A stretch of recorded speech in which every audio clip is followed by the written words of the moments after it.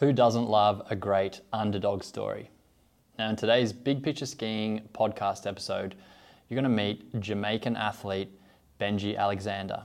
Now, Benji Alexander has hopes to be making the Beijing 2022 Winter Olympic Games, competing in GS ski racing.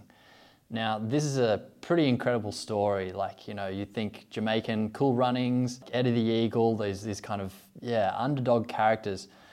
And it's incredible because Benji only really learnt to ski very recently in the last few years. And so this is such an inspiring conversation, an inspiring story to hear for many reasons. But I particularly wanted to talk with Benji around skill learning, taking on skiing, and with him, everything is so fresh.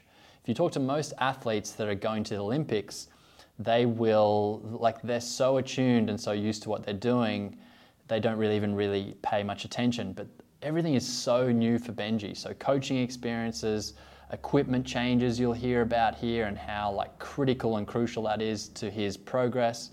How people coach him, and hearing things 10 times, and it's just the slight arrangement of the order of the words or intonation used that you finally get something that you've heard from the very beginning from everyone. So I really wanted to do this conversation, record this conversation, because I think it will help you, the skier that doesn't have all the time in the world to be just focused on skiing. Because you'll hear from Benji really number one on the importance of having a coach, getting coaching. He says, that is absolutely critical. Number two, equipment importance. So for him, figuring out going from basically an 80 flex boot to a proper now going into a racing boot, that's huge in a very short period of time. He talks about skis, the excess, starting on a twin tip and going to a proper full-blown, proper World Cup ski. So all these things are super fresh in his mind, and so it's very easy for him to recall and, I guess, give you an insight into that. You have come from DJing into skiing. Yeah. And is it true? So you didn't ski when you were a kid, really? Nope, I had no access to it. The earliest memory of skiing I had is at the age of 14, when all of the kids in my class were able to go on a ski trip to Canada, and my parents couldn't afford it. That was the first experience I had of skiing. And so, it wasn't until much later in life that I really got going. Yeah, okay. And when was that exactly? So I was first exposed to skiing firsthand by seeing some of my closest friends do it at a heli ski lodge in British Columbia, Canada, called Mica. And I was flown out there as a friend and as a DJ. So there were maybe 5 of us that weren't skiers. And what they decided to do is have the non-skiers jump in the helicopter and meet them at the top of the mountain for lunch. And first of all, just jumping in and out of helicopters is really fun anyway. But secondly, watching my friends put on these skis in this terrain in the middle of nowhere. I'd never experienced even snow like that, let alone being up in the mountains. I spent most of my adult life chasing the sun and beaches. And I just decided there and then that I wanted to be able to do this thing with them. It's an annual trip that my buddy kind of hosts and puts together. And that was the impetus to get into skiing. So December 2015. That's amazing. I mean, I know of Mica Heli Ski Lodge. And I mean, if you're going to be introduced to skiing, that's about as spectacular as it gets. So you then go, at what point did you want to take on this it's a crazy feat. It is, everyone refers to it as cool runnings, but to become the first Jamaican skier at the Olympics. What was it, a dream? Was it a bet? What was it? Well, just to clarify, Jamaica has had a freestyle skier at the 2010 Games, Errol Kerr. So I'm always hot on clarifying that. I don't want to take anything away from Errol's achievements. But it was a combination of things. It was attending the Olympics in 2018 as a spectator and realizing that there were only 3 Jamaican athletes. It was putting an end to my DJing career in that very same year. And 2018 was also the year where I really got the ski bug. I did a week in Canada, a week in Niseko, and then 3 weeks between Argentina and Chile, all in the same year. And I just was addicted to the sport. And being mixed race, you always represent the minority of whatever group you are in that exact moment. So it changes from room to room, right? In Austria, I'm always the black guy, but in London or in America, I can quite often represent the white person. So, or Carlton, as they would jokingly call me, with reference to Fresh Prince of Bel-Air. Yeah. So because nearly all of my ski friends are white, the jokes are, thick and fast. Cool runnings, Jamaican on ice, you should go to the Olympics. And really that was kind of the inspiration for digging into the idea and seeing if this idea had any legs. And that all came over like I said, that 2018 period. Yeah, amazing. And so, fast forward a little bit to now. You're training at Hintertux. Like it's how many months away exactly are from the Winter Olympics? So the opening ceremony is just under 4 months away, February the 4th. I need to be qualified by the 16th of January, which is just under 3 months away. We're recording this on the 19th of October. Okay. So what are you, because the technical skier in me, I'm really interested in hearing here's my first question. What is the hardest thing about getting good at skiing? So what do you think that is? What's been the most difficult thing? Yeah, having an appreciation for how technical the sport is. So I was pretty good at just going fast, right? Any idiot that doesn't have much care for their life or limbs can go pretty fast. And I was that idiot. I really enjoyed hitting like 66 miles an hour in Revelstoke just by sending my skis straight down the hill. And I thought that would make a good ski racer out of me. But actually, the two things are very, very different. The hardest thing is it's almost like being taught golf at a late age, and the person that is teaching you has played for decades, and they give you 10 different things to think about as you're going down the slope and as you're making each turn. And it is impossible for the human brain to be thinking about all of these things at the same time without other things falling out. So things that you may have just held as just being given start to fall out. You start to make mistakes in other areas. So it's just an insanely technical sport, understanding how the ski is working, how to get your body in the right position to make that ski work. And especially for my discipline, where it's kind of, there are some speed elements to it where we're going pretty fast, but we're having to get this 30-meter radius ski to bend around some pretty aggressive gates and on some pretty tricky terrain, especially here in Hintertux, where I'm training on the frozen wall, as it's known, on the hardcore glacial ice. So that comes down to, I guess, edging, really, like refined skills in edging. Have you had, because it's interesting you mentioned the 10 things thrown at you. Yeah. Who's been, or what's been the best coaching experience or, week or month of skiing you've had where maybe that has been managed better by either you, like saying, stop telling me 5 things, just tell me, or the coach recognize that? Because I think that is a really important skill in a coach. And I'm on a quest to be the best coach through online means, funnily enough, but ever. So I'm really your experience. Is there an experience or a coach that's given that to you? Definitely. So the best coaching that I'd ever had was when I came out here to Austria for the first time in May. And the initial plan was just to be in Austria for 1 month and then head to the Southern Hemisphere. And by virtue of being connected with one of the former top coaches from the New Zealand team, a guy called Nils, he gave me some advice and said that I should come here to Austria. And so I'm working with the Shield family, Marley Shield, Bernadette Shield. Their family have a racing camp called the Shield Racing Camp. And Stefan, who is one of the owners, partners of the business, was the first coach that I really had that said, okay, let's see what you have. And then let's just break it down to where I think your level of understanding actually is, and not assume that someone's taught you this before. In life, there's always the assumption that you've learned something from the previous guy, especially if you've been able to kind of fake it until you've made it type thing.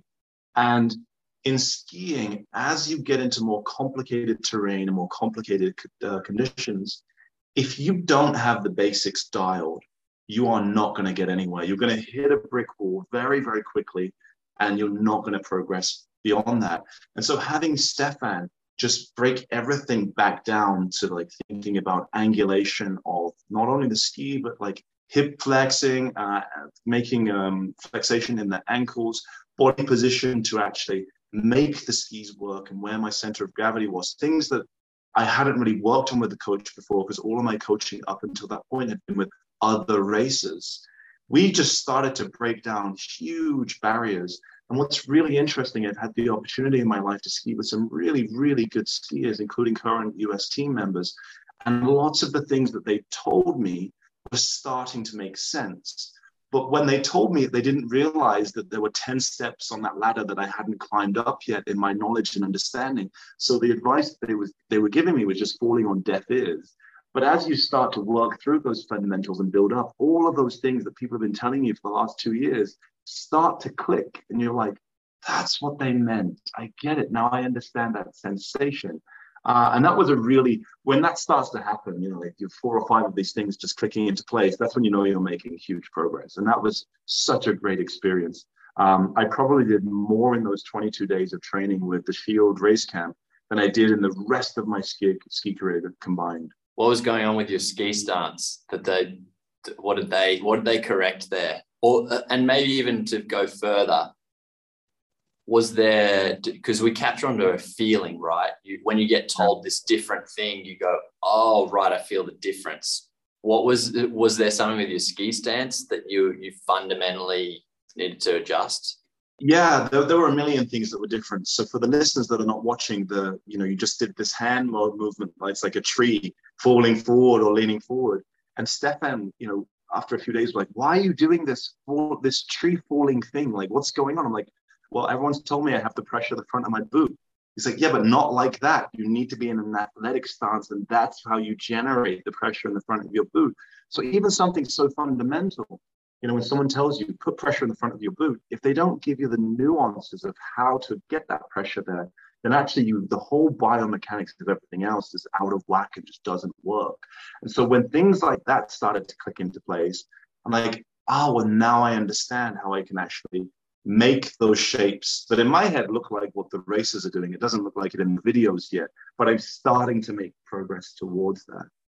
Like, if you could describe what a freeze frame side-on view of your stance looks like now compared to before even the Shield camp, what do you like? Would you see more flex in your hips? Would you see more flex in your knee? Like, how would you describe it now? Well, there's more flex in my ankles, my knees, and my hips are further forward.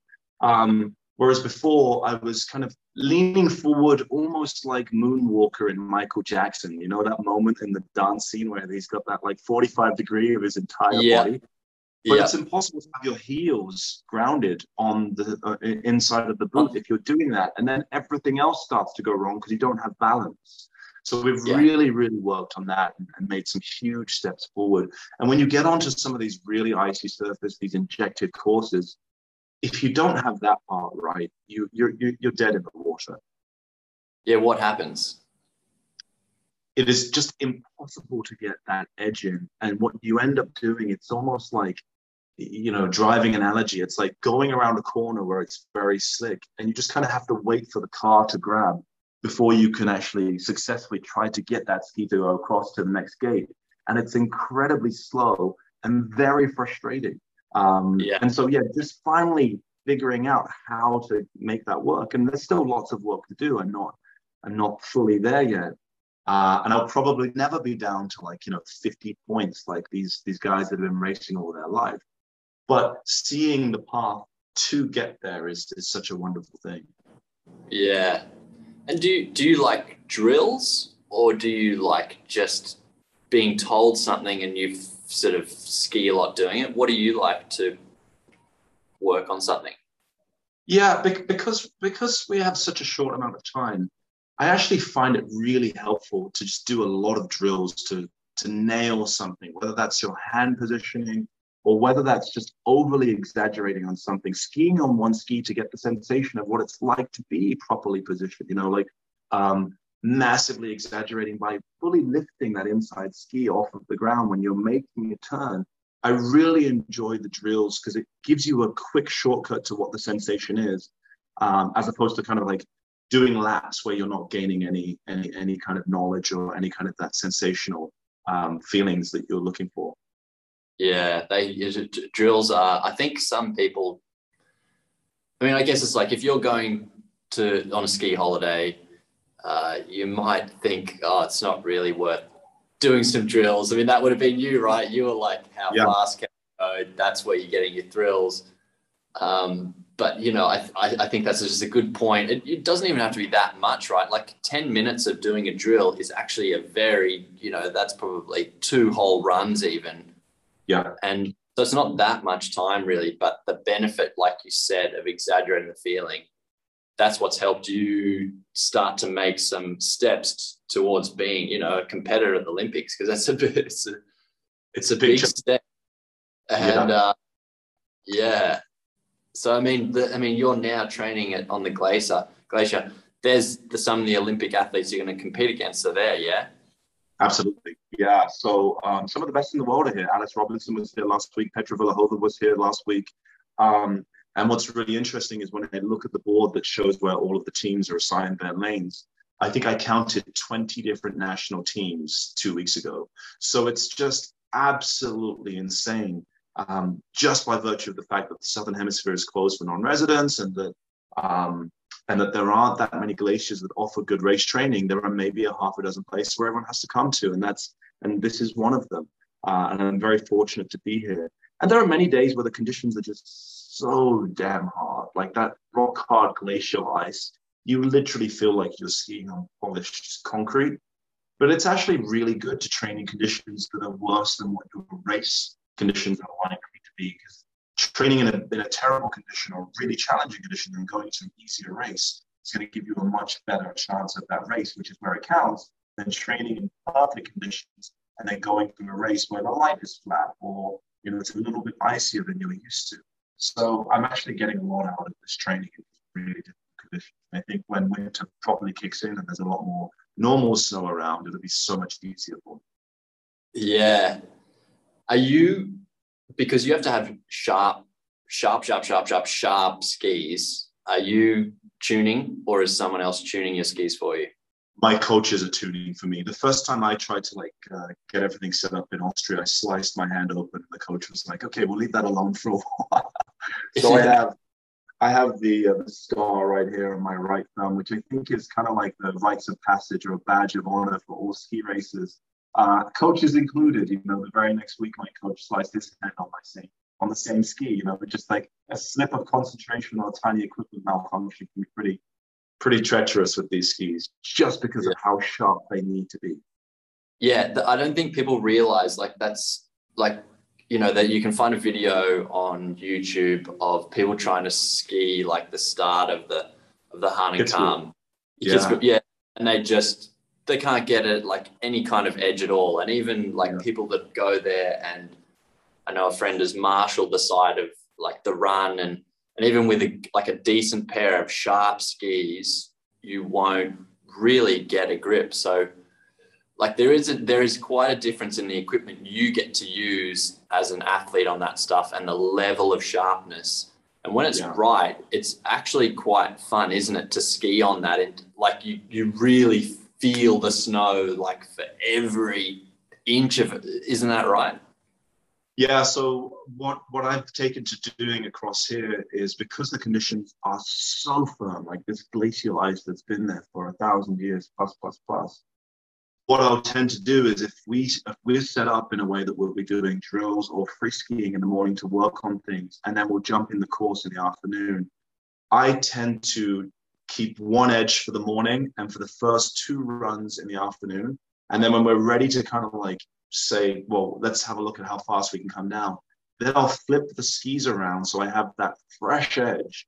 And the difference between that second run with the edge that was just tuned the night before, but maybe I did 10 runs, and now that fresh edge that hasn't been touched is night and day. As you said, you can feel the contact all the way up that edge, through the turn. But the conditions here are so firm that feeling only lasts for like 3 runs. Yeah, that's amazing, isn't it? Like think about that, 3 runs, because, you know, like as an advanced intermediate skier, like I'm sure people are typing into YouTube how to ski on ice. Yeah. But really, like it's the same as anywhere else. It's just magnified, and the best thing is your equipment has to be, as you just mentioned, 10 runs difference, and you basically start to not be able to ski that course. You can't make that gate. It's incredible. Yeah. Yeah. And that's actually something I realized, the mistake that I was making. So back to your earlier point about skiing, equipment is it's so huge. I'm about to go into my 4th new boot in a 12-month period, because you can't put a beginner into a full-on World Cup race boot. It just doesn't work. And 12 months ago, I would consider myself to be very, very kind of like intermediate beginner level.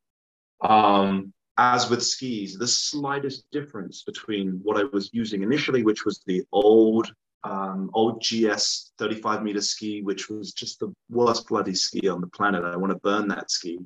Then into like a second-hand 30-meter GS ski, and then into a brand new ski, and now hopefully another brand new. Like, you know, I've made all of these improvements in equipment alongside in my improvements in technique, and it's been a little frustrating to spend the additional money, but it almost feels like the equipment has leveled up as my ability has leveled up, and it couldn't have worked any other way. If I'd have gone too fast, too quick, I probably wouldn't have understood what was going on, and it might have hindered my kind of chances. So looking back at a lot of my races, I don't think that there isn't a single race that I've competed in so far where I've had the chance to sharpen my edges between runs. And that's something I'm going to change in this between the first and second run, that is, where all of the World Cup guys are doing that, because you want that perfect edge, right? And that's something that's going to change in this dash towards qualification. Also little things, you know, like I'm a tall guy, I'm 197 centimeters, which is 6'6" and change. And I was using 125 centimeter poles just until last week. And I'm hanging out with athletes that are 30 centimeters shorter than me that are using the same size pole. I was like, and that's because my technique was so bad before that my hands would be down by my side, and I needed the short poles because anything more than that was pushing my hands into a correct position, which I didn't like. Now I've got the 135 centimeter poles, and actually I might have to reach out to Lecky again and ask them to give me one more size up. But it's like, it's so crazy, the kind of the detail, the nuances in all of the equipment, and then all of the details on exact body positioning and you know, how to get that weight onto the ski. I'm blown away by it, and I'll be very honest and say that I completely underestimated the magnitude of the challenge when I first said, okay, let's do this thing. The equipment, I know it's like, and I think you make a good point there, going through the steps, and like you're building up a memory bank of like feelings, and oh, right, okay, I'm feeling these sort of sensations from this type of ski. And then now you can actually give feedback probably when they give you maybe, hopefully, a few pairs of skis to try, right? And you go, oh, I like this one. This is helping me with my next technical element I'm working on. It helps my 6'6" frame. Yeah. Right. Because I'd imagine you're like for instance, what skis are you on now? What's the newest one? I'm on the Rossi, the standard FIS GS ski. So it's 193 centimeters, 30-meter turning radius, 65 millimeters underfoot. And do you reckon from that ski to the one before, do you think, is it simply you have a better feeling for the whole entire edge length of the ski? Would that be fair to say? I just found this ski compared to the ski that I had before, which was the exact same ski, but maybe 4 or 5 seasons old and secondhand. This ski, whatever Rossignol have changed, is just a lot easier for me to bend and to make it start to do the things that I need it to do. That was the major difference. And honestly, I didn't even realize that I was putting myself at a disservice so much by having old/inferior equipment. And it wasn't until March of this year that I actually made that change and got onto this ski. Yeah, okay. So you mentioned before, did you used to be coached by Nils? No, I was connected to Niels by a friend of his, a mutual friend that we have. And Niels was fantastic. He gave me an hour and a half of his time and just told me everything he thought he knows about skiing and everything he thought that I should know about skiing. And he's the reason I'm in Austria. He was awesome, such a nice guy.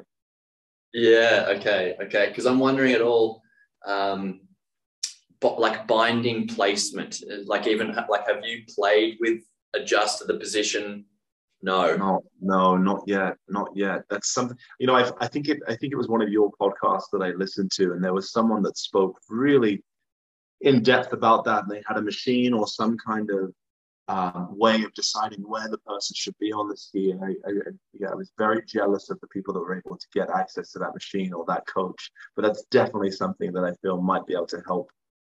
And I need every bit of help I can get. I should put you in touch with my friend Tim Cave, because he represented New Zealand and Niels was his coach.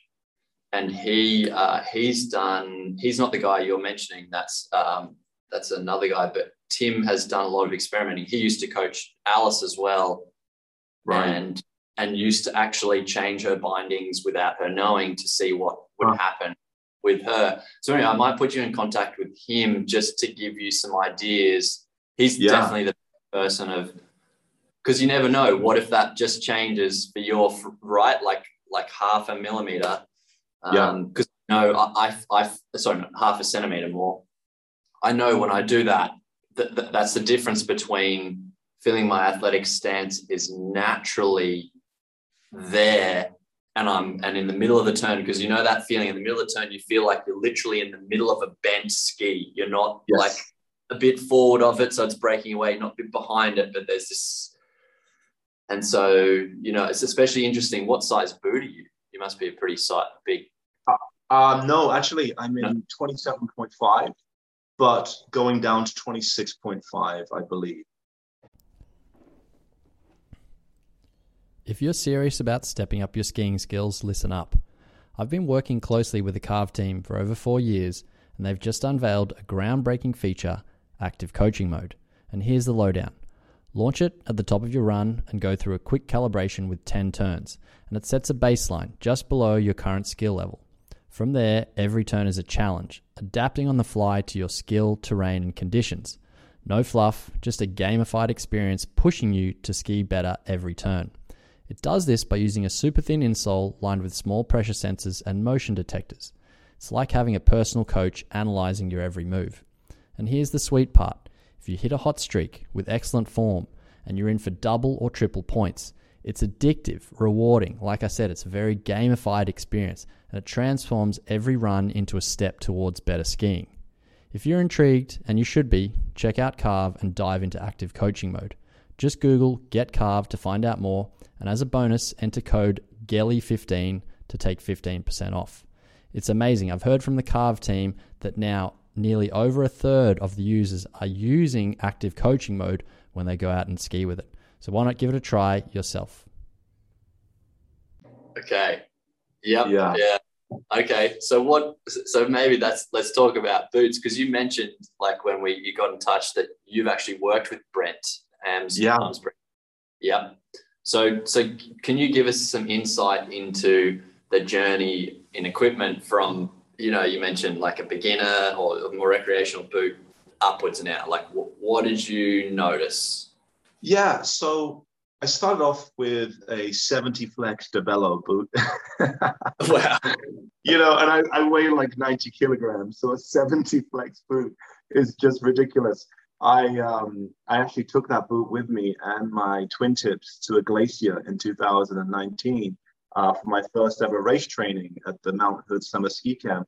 And I was in for a rude awakening. Firstly, a pair of twin tips that hadn't been tuned in over 1 million vertical feet, and a pair of ski boots with 70 flex. You can imagine there wasn't much happening there. And I still have the DVDs from that session, which are incredible. And even in that 5-day period, the last day, after day one, I decided to rent a kind of race ski. And on the final day, I rented a 120 flex boot. And the difference between that and my DeBello was night and day. And the coach was just like, wow, you've improved mass. I was like, dude, I can actually push the ski because I have something to push against in the boot now. But yeah, then I jumped into Lang RX, not the RS, RX, which also has the walk mode. Did a lot of backcountry in that, which was great.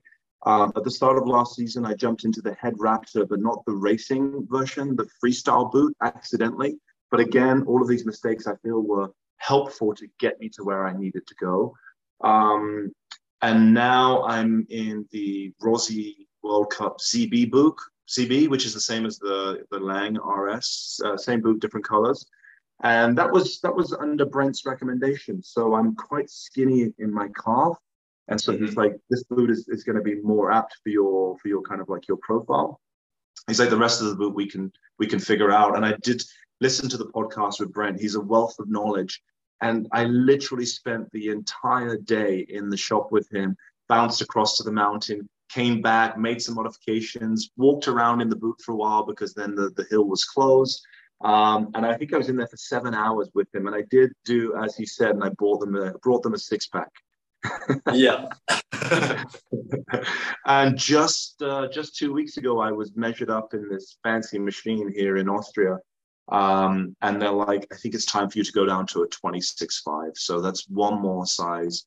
On the machine, it says I'm a 27.5, but they really just feel that that's my big toe and they can blow that out. The rest of my foot would be able to slide into a 26.5 without too much pain. And I mean, Nyman is 2 sizes bigger than me in normal shoes, Steve Nyman, and he's in a 27.5. So even he was like, dude, you need to be in a smaller boot.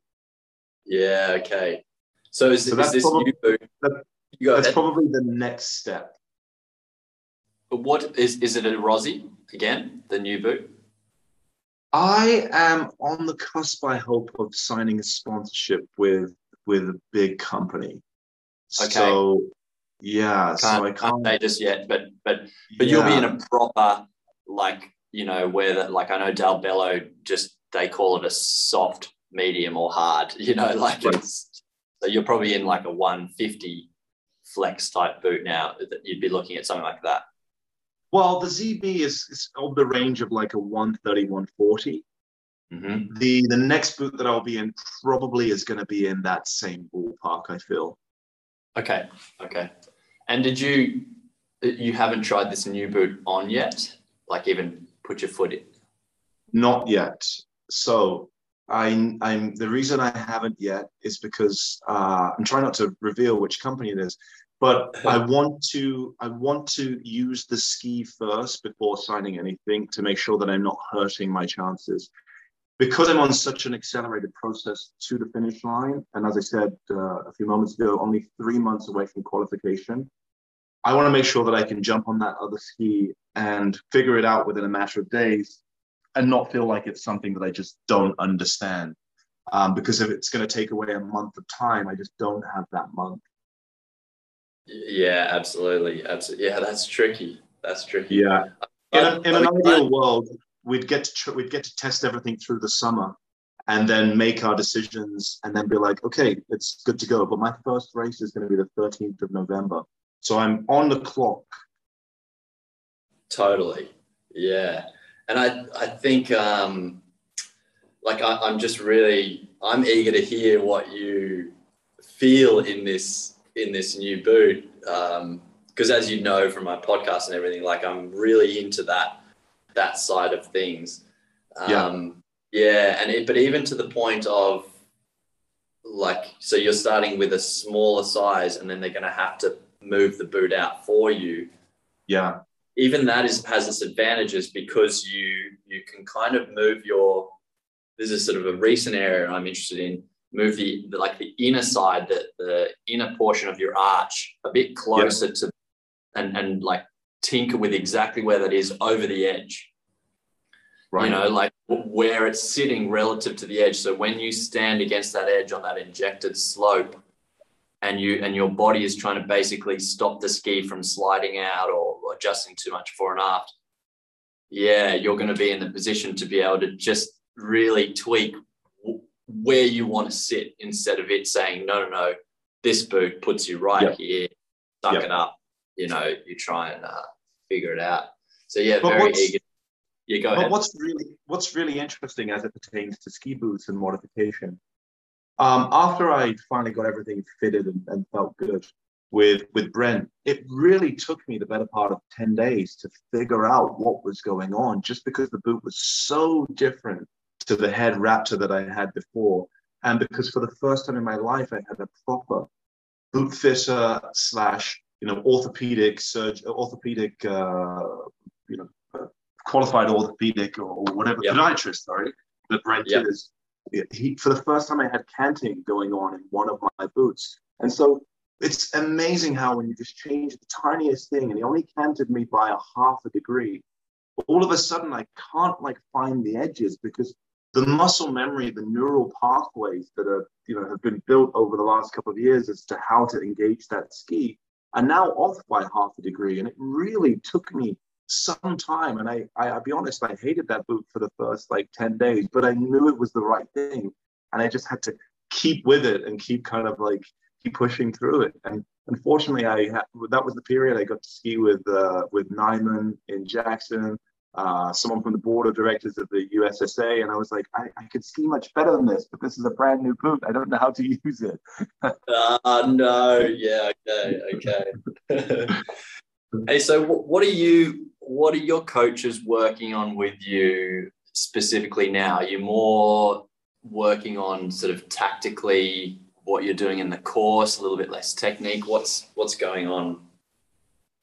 We're still very technique focused. I've had the opportunity to train with Sarah Schlepper over the last 10 days here, 5-time Olympian, 4 times to the US, 1 time for Mexico. She's running a camp out here right now. She's also going to be racing in Solden on the weekend and going to the Olympics. And just getting the opportunity to train with someone that's been there, seen that, done that, and also ride in the same course with her has been phenomenal. And what's really interesting is, by working with a bunch of different coaches, I'll be back with the Shield family in 10 days' time, but by working with a bunch of different coaches, it gives you the opportunity to kind of pull the best pieces of information from each of them that work for you and forget the rest, as it were. So we're still very much technique focused. And just, as I said, it's almost like a drill that when you're on a steep part of the course, the way you lift that inside leg to get it out of the way is almost like you're performing a drill. But actually, by doing that and making sure you have no weight on that inside leg, it actually makes that outside ski grip and work better on these hard ice surfaces. So, that's the full circle of how a drill is great to get the sensation, but then you do the same thing again in the actual race course, and it just really makes that ski work. So it's been fantastic working with her. So that was because were you skiing today? Yes, skied with her today as well. Yeah, so that was today. That was an experience. You really sort of putting that memory in the brain, right? Do the drill, because you could feel, suddenly you actually grip on that steep section and not, you pull your line in a little bit tighter, and awesome. It just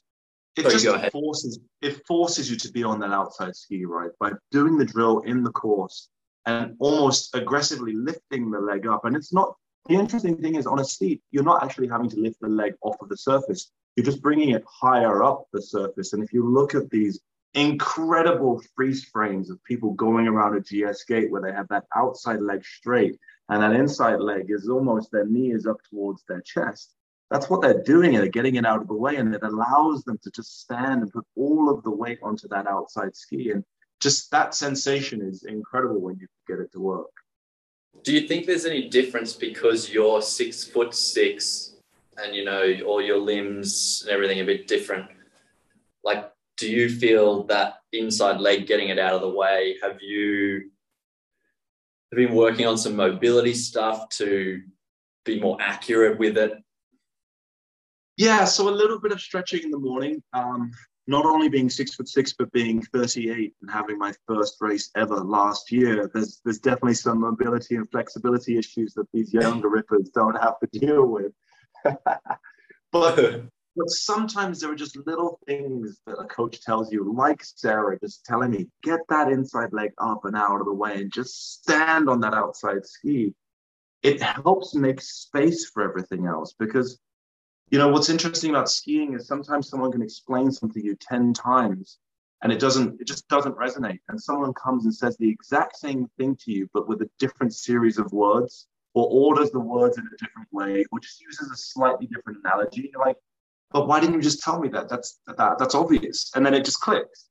And so Sarah just telling me that, like today and from last week training with her, was another big step forward where we're like, okay, right, I get it.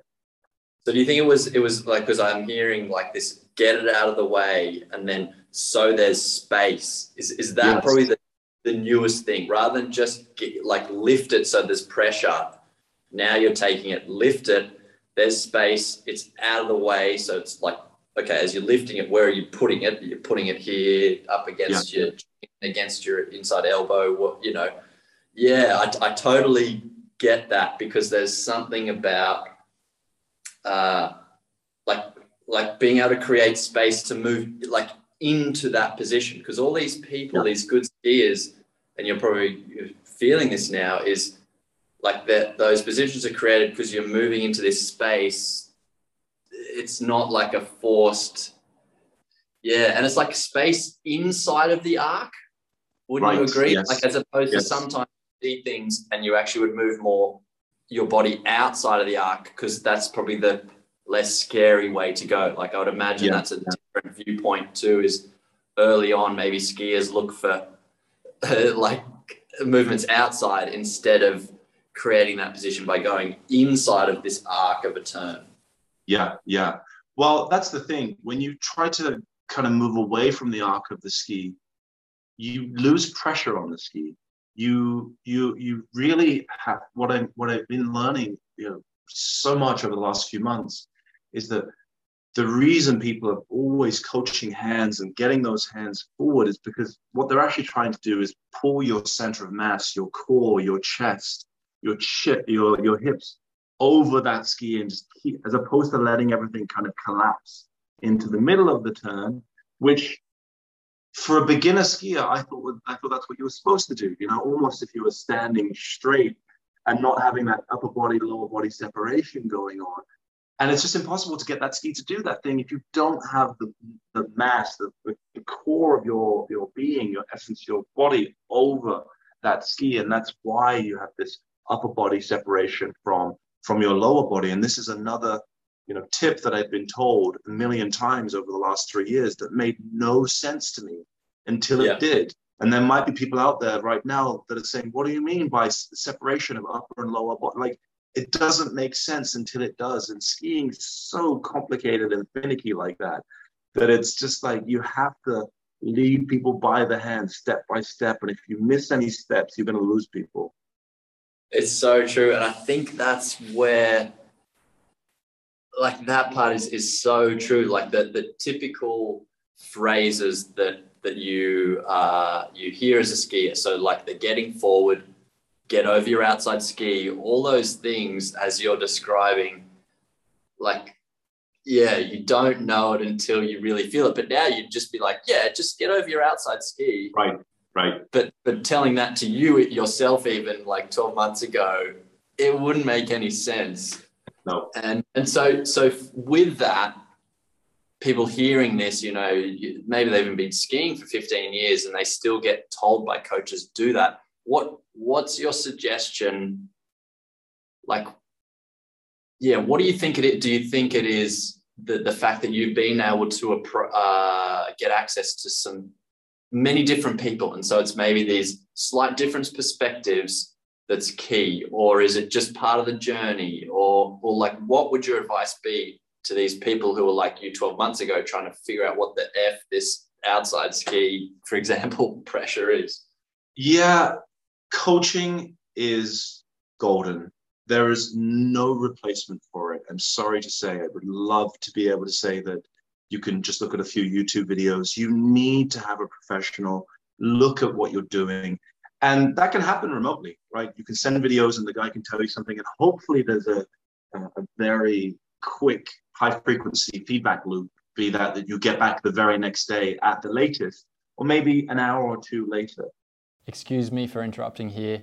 I just want to do a quick plug for myself, Big Picture Skiing, and my co-coach, Sam Robertson, ex-World Championships ski racer, on the importance of coaching. So you heard Benji talk about it, just how important that is.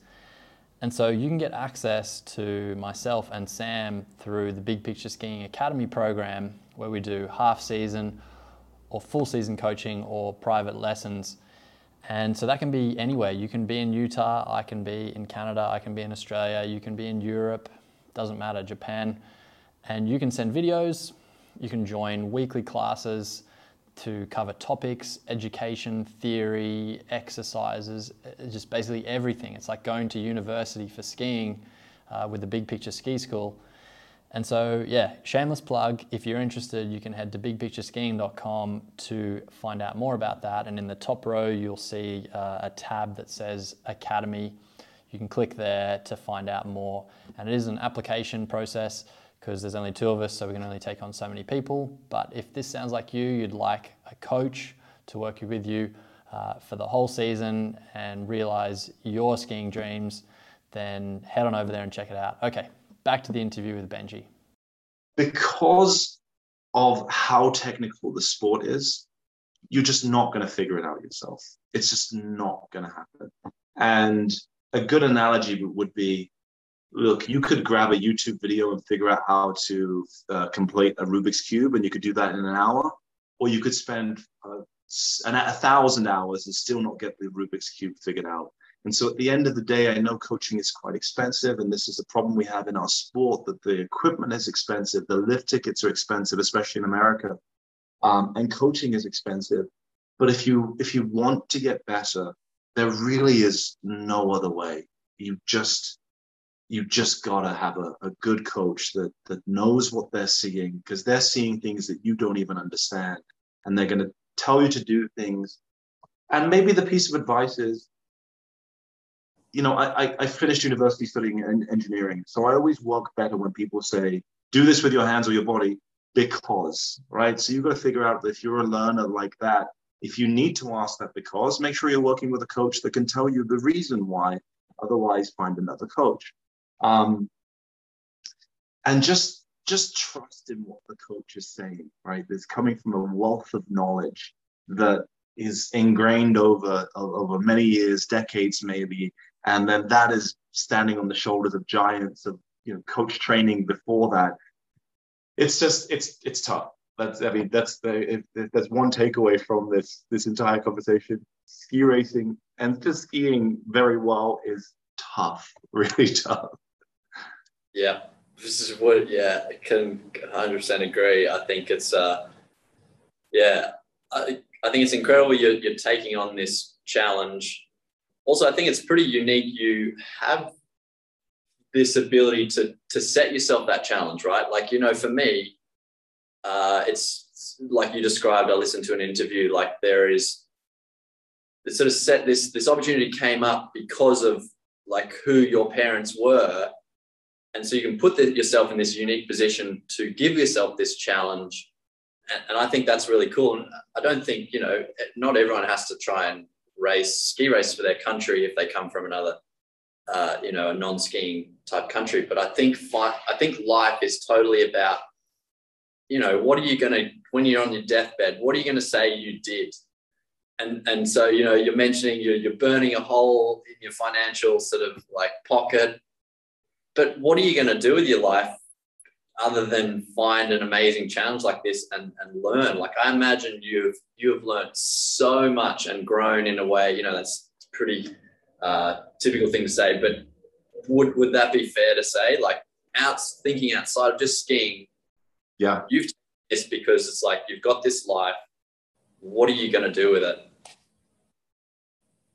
Yeah, I mean, I truly believe that life should be these series of awesome chapters of fun stories. And I say the same thing, that on your deathbed, you can just go through these awesome moments in your life. And so getting from never having skied before on a mountain to the Olympics in 6 years is a pretty audacious story that I'll be telling on my deathbed many years from now, I hope. But there's definitely something to be said in the journey of of learning and improving at something and sticking at something. There are many opportunities where it feels too hard, or where it feels like progress is slow, but just the tenacity and sticking at something is really where it's at. And one of the interesting things that I hope my story does give to people is that if I can do this in 6 years, and maybe someone's 40 years old or 50 years old and they've never really gotten off of the green slope, or maybe they've never put skis on, I hope that my story, as you said, doesn't necessarily inspire them to want to go and ski at the Olympics for their country, but can inspire them to become a better skier and get something out of this sport, because it's such an incredible pursuit. The sport really doesn't make sense. You know, the multi-million-dollar infrastructure to shuttle people up to the mountains so they can put two planks of wood on their feet to come back down the mountain. And like all of the mechanics and the engineering that goes into the ski boots and the skis and all of that, it just shouldn't make sense. But when it works, it is just one of the most insane feelings. And it's awesome. I love it. I really love it. Yeah, absolutely. Absolutely. Well, if we wrap up the conversation here, I think it's fair to say, like, you're still faced with some challenges ahead, and I know, like, support for you would be greatly appreciated. So I think we should say on here, like, is there anything you're currently still needing kind of help with, you know, shameless sort of plug or whatever, as you come up, even if it is just people to follow your Instagram, or what could it be? What could we do to be a part of this, you know, crazy journey?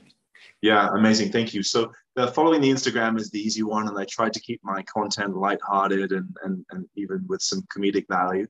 So that's just Benji, BENJI.ski. And if you type that into your web browser, you'll also find a bunch of interesting links there. I think the biggest support that I need is just, if someone's listening to the story and they think it's interesting and they know a company or run a company that might be interested in sponsoring or supporting the journey, then that would be really appreciated. Just those intros and the connections. The average Olympian leaves the Olympic Games about $50,000 in debt, and skiing is not the average sport. It's going to be a lot more than that. And so, yeah, I'm open to have conversations with companies and brands that are looking to be a part of the story as well. So that's a big help if anyone listening can think of anyone that they would like to share the story with. But best way is there an email, or what's the best way to contact? Yeah, so you can get me at benji.ski.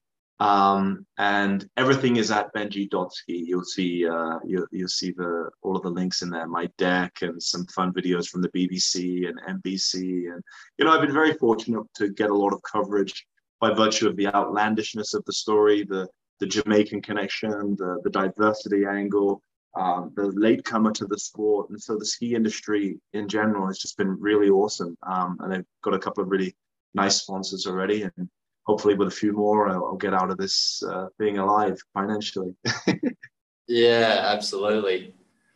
Well, I would love to have the opportunity, maybe at some point we can sit down off camera and just even look at some video. Yeah. If you're interested, just to get another perspective again on what's going on. Yeah. I would love that opportunity. That aside, because that's just in the forefront of my head, wanted to mention that. But then, yeah, good, like, best of luck. I think it's really inspiring. And I just want to say thank you, because for me, again, trying to find out information to help others get better, like having someone like you is so unique. I don't think there's really many people, especially at, you know, an age where you can articulate things really well. Yeah. Not many people that can describe this process. And for me, I think that's great for the people listening. And like you said, the ones that want to get better. The story's been great. So thank you so much for your insights and your time, Benji. That's been, really awesome. Yeah, my pleasure. Thank you for having me. It's been great. It's been good to talk about this side of the sport. I don't get enough, or this side of the learning curve. I don't get enough opportunity to talk about that. So I appreciate the opportunity. Yeah, absolutely. Well, best of luck in this lead up. Fingers crossed that we're seeing you on the TV screen, Beijing 2022, competing. So, thanks, Benji. Thanks, Tom. What an inspiring story. I'm still pumped up from chatting with Benji, and it's sort of made me really think about what I want to achieve in the next few years in my own skiing and lifelong dreams. So I hope that's done the same for you. Now let's all cross our fingers that we get to see Benji on the television at Winter 2022 Beijing Olympics competing for Jamaica. On a final note, I'm just going to say that if you're interested in getting some coaching for yourself or finding out more about skiing, please, I welcome you to check out my website, bigpictureskiing.com. And the online coaching section at the top, there's the Academy. You can click on that, find out more and apply to be part of that limited program. But I'd love to be able to be there as your coach, and Sam too would love to be there to see if we could help transform your skiing, and who knows, maybe make the Olympics for 2026. Thanks very much. I hope to see you out on the snow someday. Bye. Some of you may already know that I've been advising Carve and working with the team for some time now. And this year, the team has come up with probably some of the most exciting developments to date. They've been working on representing the most fun parts of skiing in their system. They've developed 3 brand new metrics: progressive edging, early weight transfer, and one that measures the G-force in a turn. And that one, I have to say, I got to try it out this winter in Australia, and that is really fun. This new addition is going to be incredible for anyone who's looking to really push their skiing up a notch. Now, what's even more interesting for this year is the system now detects what terrain you're on and pulls that into your Ski IQ score. This is a huge change and a great upgrade, because sometimes it would only really score well if you were skiing on perfectly groomed snow. Now it's going to accommodate and adjust whether you're skiing in steeper slopes, more chopped up snow, or firmer snow. So this is a very big change that I think is massive kudos to the team to keep pushing and progressing the app even further. If you're the kind of skier that is looking for a tool to help push your technique that little bit further, then you should definitely check out what Carve can do. Use the code GELLIE15, that's GELLIE15, to get 15% off for the next 2 weeks.